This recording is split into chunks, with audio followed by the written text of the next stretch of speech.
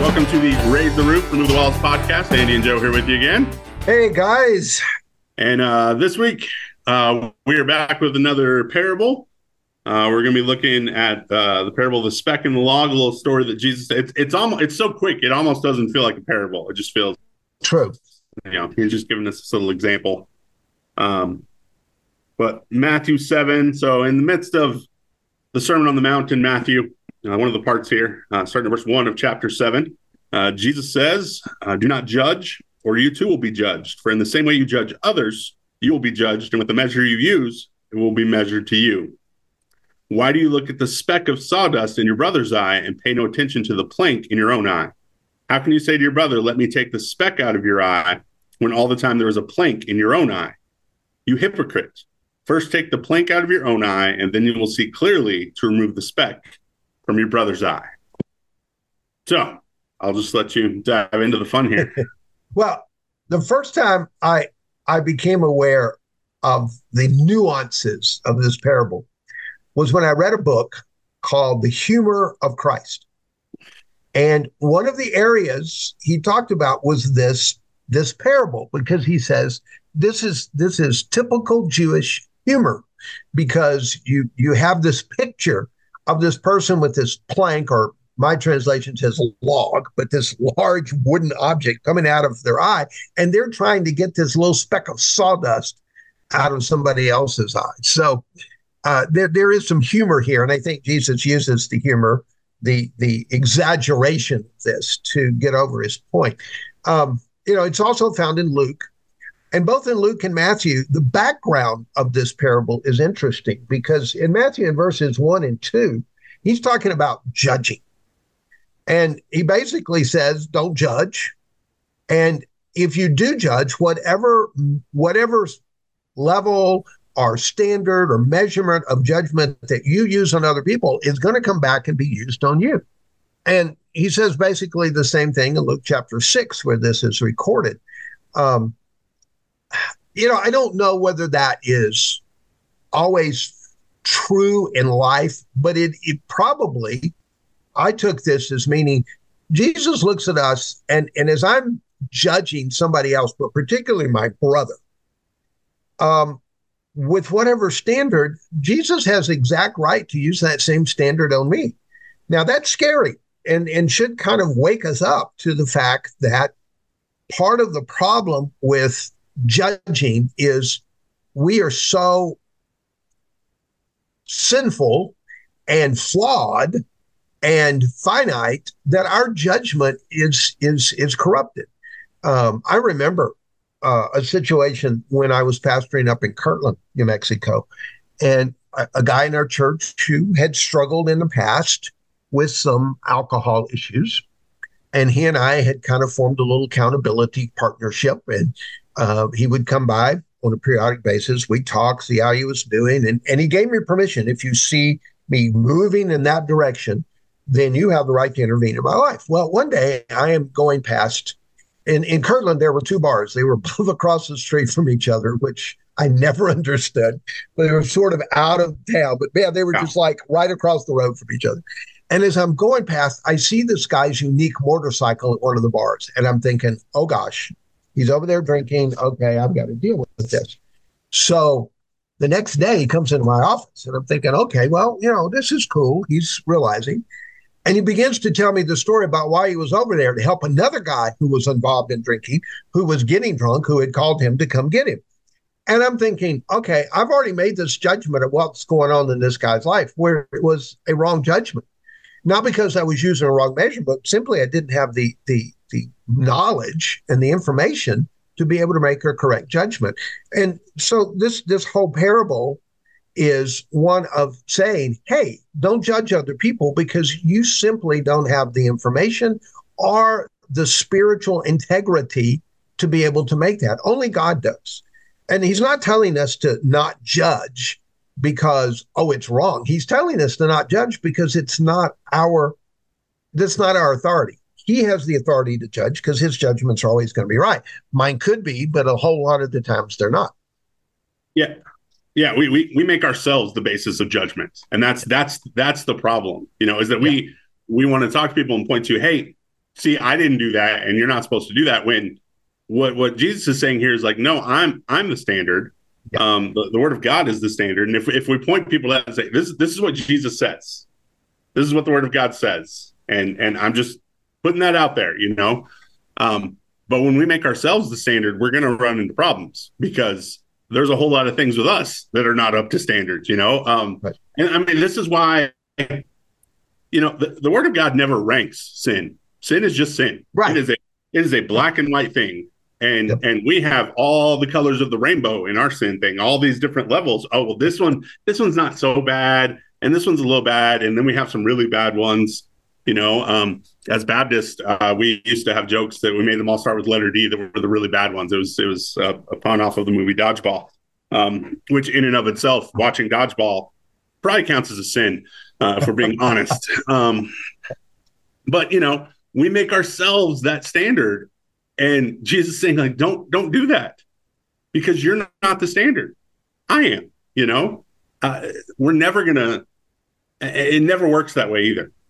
No. When we start to make ourselves the standard, then sin becomes a me versus you thing. Mm-hmm. That I am on the right side and you are therefore on the wrong side. And it becomes this us versus them thing. Yeah. It's never supposed to be an us versus them thing. Other people are not the enemy. Other people are not who we're trying, you know, we're not supposed to try and defeat our enemies. We are never told to do that. In right. Ephesians, when God gives us the armor of God and says all this stuff, he says to stand so that you're not taken down by all the devil's schemes. But he says at the end of it, to stand. You stand your ground and you stay exactly where you are. Jesus does all the victory. That's all him, you know? But we like to rank the sins and do all this stuff so that we say, oh, well, see, I did this and I have this victory and I defeated this and I'm better is what it really gets down to. We want to make ourselves feel better about about us. And so, well, here's the thing that you're doing wrong, you know? And I love this verse, those first two, you know, talking about judging and not be judged, because non-church people, this is one of the verses that people that don't like church and they'll go, they know these two verses. Okay. It says you're not supposed to judge. It's like, well, actually, what it says is if I'm going to hold you to a standard, then I'm held to the same standard. You know, do not judge or you too will be judged. Like, here's the measure that's being used, and I am not the measure. Jesus is the measure. Like, there's this subtle difference there where there's a balance, and we like to swing one way or the other, you know. Oh, you can't tell anybody anything they're doing is ever wrong. No, that's not what the Word of God says. The Word of God says that there's truth here, and I can hold up the truth, and I'm not going to decide. I don't have the ultimate say on whether or not you're holding up to that truth, but I can point out the truth and talk about that. But it also doesn't swing the other way where I get to, oh no, you did that. I don't get to, you know, I'm not the judge, jury, executioner here. Right. We're just witnesses at the trial. I say that all the time because witnesses just tell what they know. That's what we're supposed to do. I know what the Word of God says, so here it is. You know, and those things change depending on who we're talking to as well. Like Jesus is talking about brothers here, and then there's some differences. Paul is very clear to the Corinthians that we don't need to be stepping outside the church to tell people what to do. They don't belong to the church. Why would I tell them? God will take care of them. It's literally what he says. God will judge those people. But within the church, we have a responsibility to hold each other accountable, but it's a two-way street. Yeah. And we like to make it a one-way street. Here's all the things I get to tell you about that you don't get to tell me about. And this parable just blows that out of the water. Yeah. So. And I love the way Jesus starts this out because he doesn't start out saying, okay, this is what you're not supposed to do. He simply asks a question. Why do you see the speck that is in your brother's eye, but don't notice the plank or the log in your own eye? Well, it's very simple. If I've got a plank in my own eye, I'm not going to be able to see that little speck in somebody else's eye. You know, I mean, it's impossible. The speck is small, but we see in another person before we acknowledge this huge plank or log that's got to be very large in our own eyes. I have believed this for a long time. My sin, my weakness, my failure is never going to be as bad as your sin or your weakness or your failure. And like you said, it's very much a defense method to deflect the truth about what we're doing that's not pleasing to God by focusing on, well, somebody else over here is. I There have been, excuse me, many times over the years where I've been counseling people, and when we got real deep into some of their sins, they would immediately go, "Well, but so and so over here or so and so over there, they're worse than me about that." And my response is, "We're not talking about them. We're talking about you." And God has never come to me in almost 72 years now of life and said, "Hey, did you notice what so and so did, how bad that was?" No. He has many times pointed out to me what I have been doing that's not pleasing to him. And then he follows this up with another question. Or how can you say to your brother, "Let me take the speck out of your eye," when there's a plank or log in your own eye? I mean, I can't imagine somebody coming up to me with a big wooden thing sticking out of their eye and going, I see that little speck. No, no, not because I don't want you to tell me what's wrong, but because when you do that, that big plank in your eye is going to put my eye out. I think it's wrong for us to try to fix people. And it's particularly wrong when we try to fix someone when we have a bigger issue in our life, or maybe even the same issue, that we couldn't possibly see that speck in their eye when we've got this thing sticking out of our eye. And you're right. I think the church over the years has been guilty of trying to make the world follow the standard of Jesus when they can't. And when we do that, we become very mean, harsh, intolerant people. I have a friend, and I was so overjoyed that he's begun looking at some of my posts on Facebook. And I know he's a millimeter, if that, away from really understanding and surrendering his life to Jesus. But his big hangup, and I understand this, are other Christians. And some of our, I think, fear in how we approach the brokenness of our culture. And a lot of Christians get very nasty when you don't agree with them about what's going to solve our problems. And if it was Jesus that they were saying would solve our problems, that would be one thing. But they're looking to worldly ways to solve these problems, and they get nasty when you don't agree with them. So, I hurt for people like that. And that's, I think, what Jesus is talking about right here. We should not be going out in the world going, "Okay, here's what's wrong with you guys." We need to be saying, "Okay, God, how do you fix? I want you to fix me. I want you to fix us so that we can be a model for the world of what it looks like to follow Jesus, not trying to force them to do it when they have no power to do it." Yeah, I mean, how much different would the world look at the church if, when they looked at us, they saw a repentant people who were more about acknowledging our own brokenness than about pointing out yours? Right. But that, in my lifetime, that's never been what the church was. No, I'm not sure it's been in my lifetime. I mean, look, we are both a part of Southern Baptist churches. Full disclosure, and I have no problem with this disclosure. Do you know why the Southern Baptist Convention exists? Southern. Why would things split into Northern and Southern? Ever heard of the Civil War? All the stuff around that. By the way, the Civil War was fought about slavery, in case anybody doesn't. Yes. Yeah. No. Yeah. Sorry. Two people with history degrees are telling you that this was not about states' rights. It was about slavery. Okay. Yes, it was about states' rights to have slaves. Like, that was the right that the states wanted to have. Sure, but yeah, it was about slavery. But I mean, we're part of a convention that started because the other Baptists we were cooperating with didn't want to send missionaries who owned slaves. They didn't feel that was right. I got to say, I agree. And so they got upset, and as Baptists tend to do, we split up and just made a new kind of Baptist, because that's what Baptists are all about. There's like a million kinds of Baptist if you look around for them, And it took over 100 years before we would acknowledge that. Mm-hmm. It's just crazy to me still, I remember telling somebody that an older person and they're like, That's really why we're Southern Baptists? That's yes. And some people I understand the thought of, oh, I don't need to talk about we shouldn't glorify our sins and put no, we don't need to glorify our sin, but we need to be honest about our faults and about our brokenness, because guess what the world can relate to? Brokenness. This is what connects us. This is what makes us the same. That we're just as broken as they are. We just have someone that can fix it. We have someone that can make us whole again. And we will, and our goal, our mission is to introduce broken people to the one who can fix them, the only one who can fix them. And I can't fix people. My church can't fix people. No denomination, no group can fix people. Only Jesus can fix people. And Jesus can only fix us when we are willing to admit that we're broken.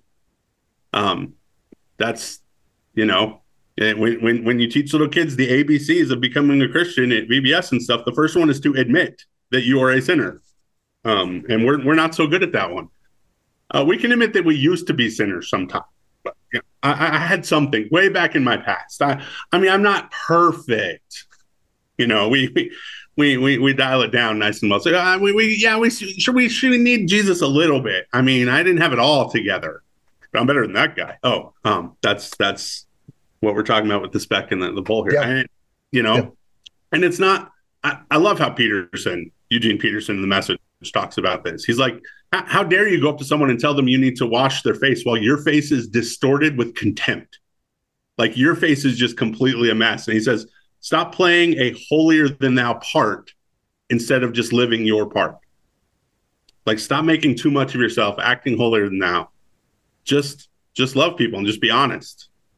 And then we get to have those conversations, Yes. And then they're constructive. They're not going to be defensive or anything. I think Donald Miller told a story in one of his books, and it may have been Blue Like Jazz. I can't remember which book it was, where he and a friend go on the campus of a very liberal, maybe one of the most liberal universities in all the country. And they put up this tent, and they put across it prayer tent. And all these people go by, and they're like being very prayer tent. So finally, some of them come to him and they go, well, how dare you want to pray for us? And they go, no, that's not what this is. This is a tent for you to come into. We confess our sins to you, and you pray for us and forgive us. And I think that mindset is a mindset that the church, that we as believers in this country need to have. Instead of, it's one thing to stand in truth. It's another thing to stand in superiority above others where we think we're morally or spiritually superior to people. And that never wins any. I mean, I look at Jesus. This guy was out there with the people that the religious establishment of his day was going, no, they're unclean. You need to stay away from them. You need to do away with it. And when he didn't, it was like, well, see, who he associates with. Well, that's who we as the church.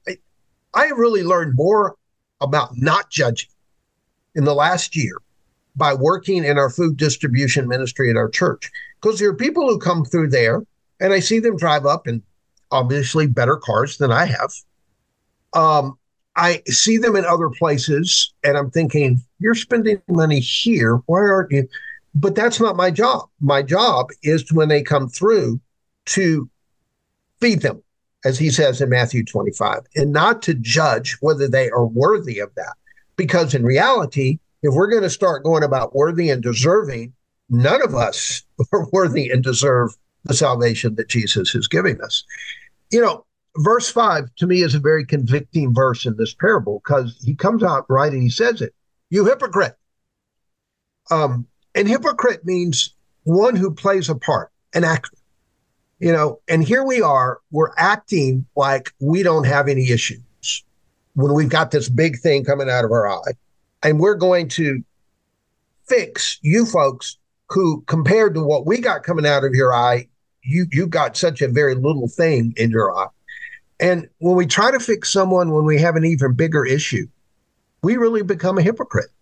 And he says very easily, first take the plank out of your own eye. Then you'll be much more qualified to help somebody else deal with their issues. Um, when we overcome a sin, let me rephrase that. When Jesus overcomes the sin in our life, a particular sin, we become then very qualified to help other people because we understand where they're coming from. We have a ministry in our church. It's called a recovery Bible study. And this guy started this Bible study particularly for people who are recovering from some kind of addiction because he came out of a very addictive background. But there is no judgment on his part toward those people. Why? Because he knows that was me a few years ago. And I think when we remember where we came from, that we weren't born good, godly, spiritual people, we were born sinners. Then when I look at somebody who's still in their sin, I'm not going to judge them. I'm going to hurt for them. I'm going to be broken. I think a lot of Christians think God gets mad at sin. No, he's broken over sin. It breaks his heart. I mean, he cries over Jerusalem right before he goes into Jerusalem in that last week of his life over the fact of their unbelief. He's not angry at them. He's not denouncing them. He's broken over them. And I think if the world saw a church, followers of Jesus who were broken over what is happening, not angry and not wanting to blame and point fingers, it would change people's lives much quicker and much more godly than what we're trying to do in many cases now. Yeah. If they saw a brokenhearted people coming to them, loving them, trying to call them back, that's much different than I'm going to come shake my finger at you and tell you all the stuff you're doing wrong. Every year that I was in college, I think, or practically every year, there was always this group. And this is what they do. They travel around to colleges. They come with their signs telling us all that we're going to hell, not knowing us at all. They're not from that. They're just coming out to point that finger of judgment at all of us. And some of us would walk, we'd talk to these guys and they would ask us, "You go to school here?" "Yeah." "Well, you're going to hell." Like, that was it. They knew nothing about me. That literally was a conversation, Yeah. And on the one hand, we hated it, absolutely hated it when these guys showed up, because we're there. We're at the BSU, we're trying to do stuff constantly to reach out, to build relationships. We were always doing stuff. And these guys would show up and wreck a whole lot of that. I mean, they made it a whole lot more difficult in a lot of ways. But we learned that they also opened a door for us to talk about the fact that, no, those guys are idiots. We don't agree with them. And we actually found some times where we got to have real conversations with people about, no, this is who Jesus really is. This is what the church really is. We don't agree with these guys either, and God used even these idiots to allow us to have some opportunities to have some real conversations with people at times. Now, granted, they were a little bit harder, and there was still a little kind of this like asterisk, this little caveat in the midst of it, because these people are hearing something good from us and they're getting to see the difference, but these guys still exist. Like, this is still people who claim to be the church are still acting like this, and it was always difficult. They were usually there for like a whole week, and it was just you could just feel the change in people that we were around, because I took all these communications classes, and every communications teacher at UNM had the same first day lesson plan, apparently, because we're a communications class. So y'all need to do an icebreaker and get into little groups and talk to each other because we have to communicate. I despise icebreakers, okay? Especially when you're a youth pastor going to a secular university, okay? You're sitting in a group of guys, you're sitting in this group, usually, 4 or 5 of us, and you're supposed to share stuff, all these little things about yourself or whatever. And these guys are talking about being in their frat, and these guys are talking about this. And then all of a sudden it comes to, so what do you do? Like, you work? Yeah, I'm a youth pastor. And the group goes silent. Yes. Yep.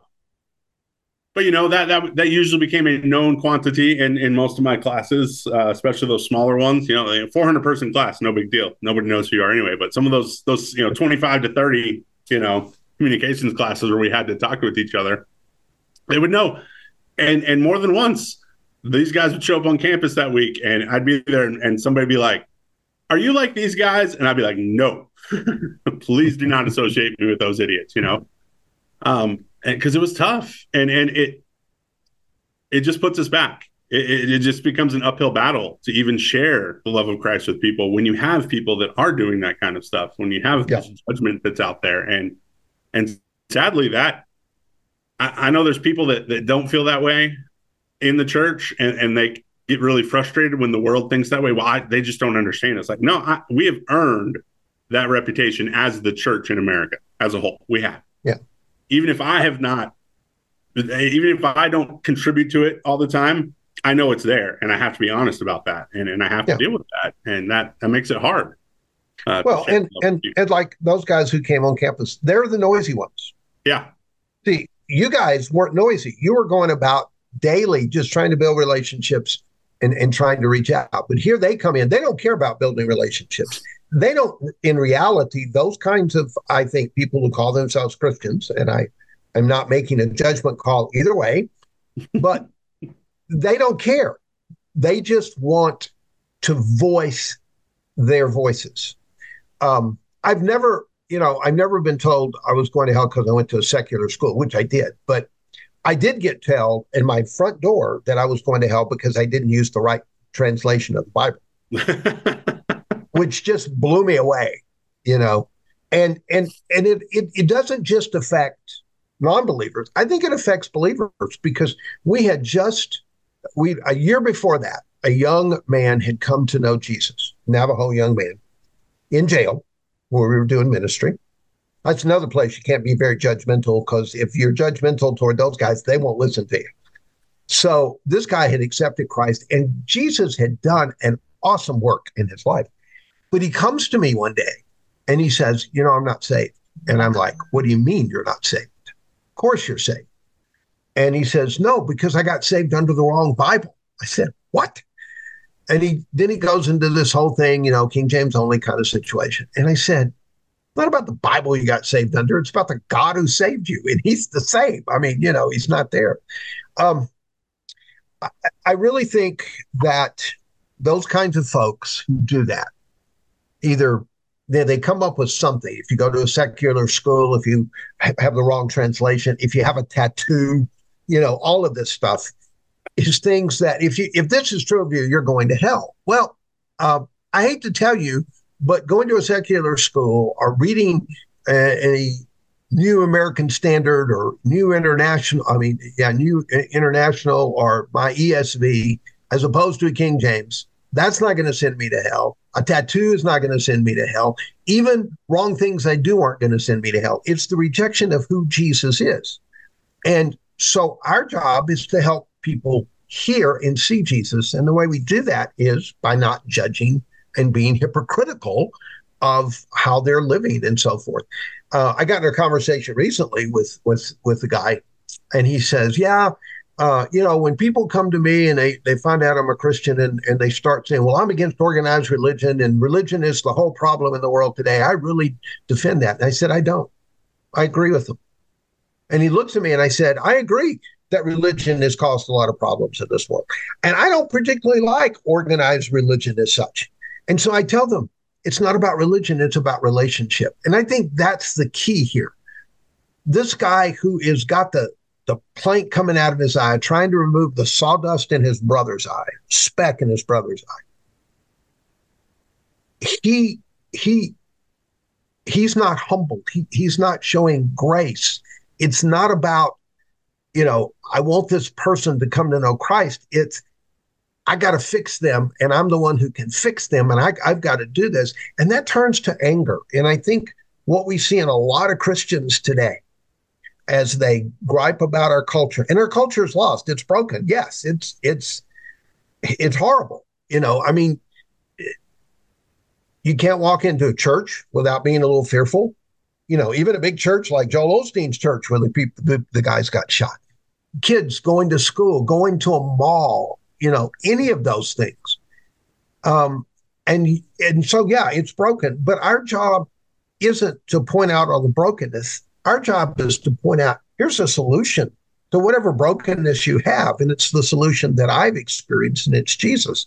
And I think if we will do that, there would be a lot less um, people coming to people like you as a pastor and saying, man, I kind of want to know God, but I don't want anything to do. I read a book. I love Jesus, but I don't much like his people. Yeah. That's an indictment against us, not against God. Yeah. Paul tells us in Philippians that, we live in the midst of a crooked and depraved generation. And we're supposed to shine like stars in the universe in the midst of that darkness as we hold out the word of life. Nobody's eyes have ever been hurt by a star. That feeling when you're in a dark room and you flip the lights on and the adjustment hurts your eyes a little bit. We're told to be stars, which one means we're out in the midst of the darkness. Two means, and he says, just hold out the word of life. And we try to be this like spotlight that's going to like blind a person into the kingdom of God or something. Like, I need to get you to submit. Our goal is way too often. Our goal when we have a conversation, when we have an interaction with someone, our goal is victory. Yes. We want to win. We want to win this conversation. We have to win people to Jesus. I told somebody that I don't win anyone to Jesus. I've never won anyone to Jesus. I'm never going to win anyone to Jesus. Jesus brings people to himself. I get to be used by that, but I don't do the winning, you know? And sometimes that's the attitude we have, that every interaction is a contest, is a competition, yes, we are in the midst of a spiritual battle, but my one-on-one interactions with people, that's not the battlefield. Paul tells us in Ephesians, when we talk about the armor of God, our battle is not against flesh and blood. It's against bigger things than that. Our battle is against sin. It's not against this person I'm talking to. And so I don't need to have victory over them and beat them into submission with anything. I need to love them. I need to show them that there's something different about me because of Jesus. That's what changes people's lives, is Jesus. No church has ever changed someone's lives. No belief system, no theology has ever changed someone's life. It doesn't work that way. That's religion. That's my man-made stuff. If man-made stuff could have made that difference, Jesus would have never had to come. Right. Okay. But read the Old Testament. The man-made religious stuff didn't change anybody's hearts. I always find it interesting. We spend more time in the New Testament as a whole in teaching and reading stuff, and yet the Old Testament is longer. Okay. There's more books here, and they're longer than a whole lot of these. Okay. Paul's writing we got 4, 5, 6 chapter things, and you got 60 chapters of Isaiah back here telling us about stuff. Weird stuff sometimes too, but in the Old Testament, it all points towards Jesus from beginning to end, from Genesis to it's all pointing towards Jesus. And most of the Old Testament is pointing us towards the fact, you need Jesus. You can't do this on your own. You have to have him. Here's the law, and here's all the ways that you're messed up, and here's all the ways that God is trying to call you back, and you're not listening. Time and time again, the people get carried away into this captivity and come back. God brings them back. And again, Judges goes through that cycle over and over, but we also just see it continuing once you have kings and rulers and, you're carried off into captivity by this country. You're carried off by this country. You have to come rebuild the temple. It's all about us not being able to do this ourselves and needing Jesus, over and over again. That's what the Old Testament points us to, our need for a savior. And I'm not that savior. My morals are not that savior. Right. My, system of belief is not that savior. Jesus is. And we don't introduce anyone to Jesus by badgering them about all their flaws. No. Because Jesus isn't going to do that. Jesus takes us as we are with all of that stuff. And he makes us new, and he cleanses us, and he washes us. He does that stuff. Paul talks about, hey, remember, you guys weren't so great when you came to know Jesus. Remember what you were? But now you have been washed. You have been cleansed. And he uses past tense because guess what? You didn't do that. He doesn't say you have washed yourself. You've cleaned yourself up now. No, you were washed. Somebody else did that to you. That was Jesus. He's the one that did that. You didn't do it yourself. Your pastor didn't do it. It was Jesus. And he's the only one who can. Yeah, I think some people look at evangelism as winning an argument. I just win you over to my viewpoint. And the greatest definition I've ever heard of evangelism is one beggar telling another beggar where they found food.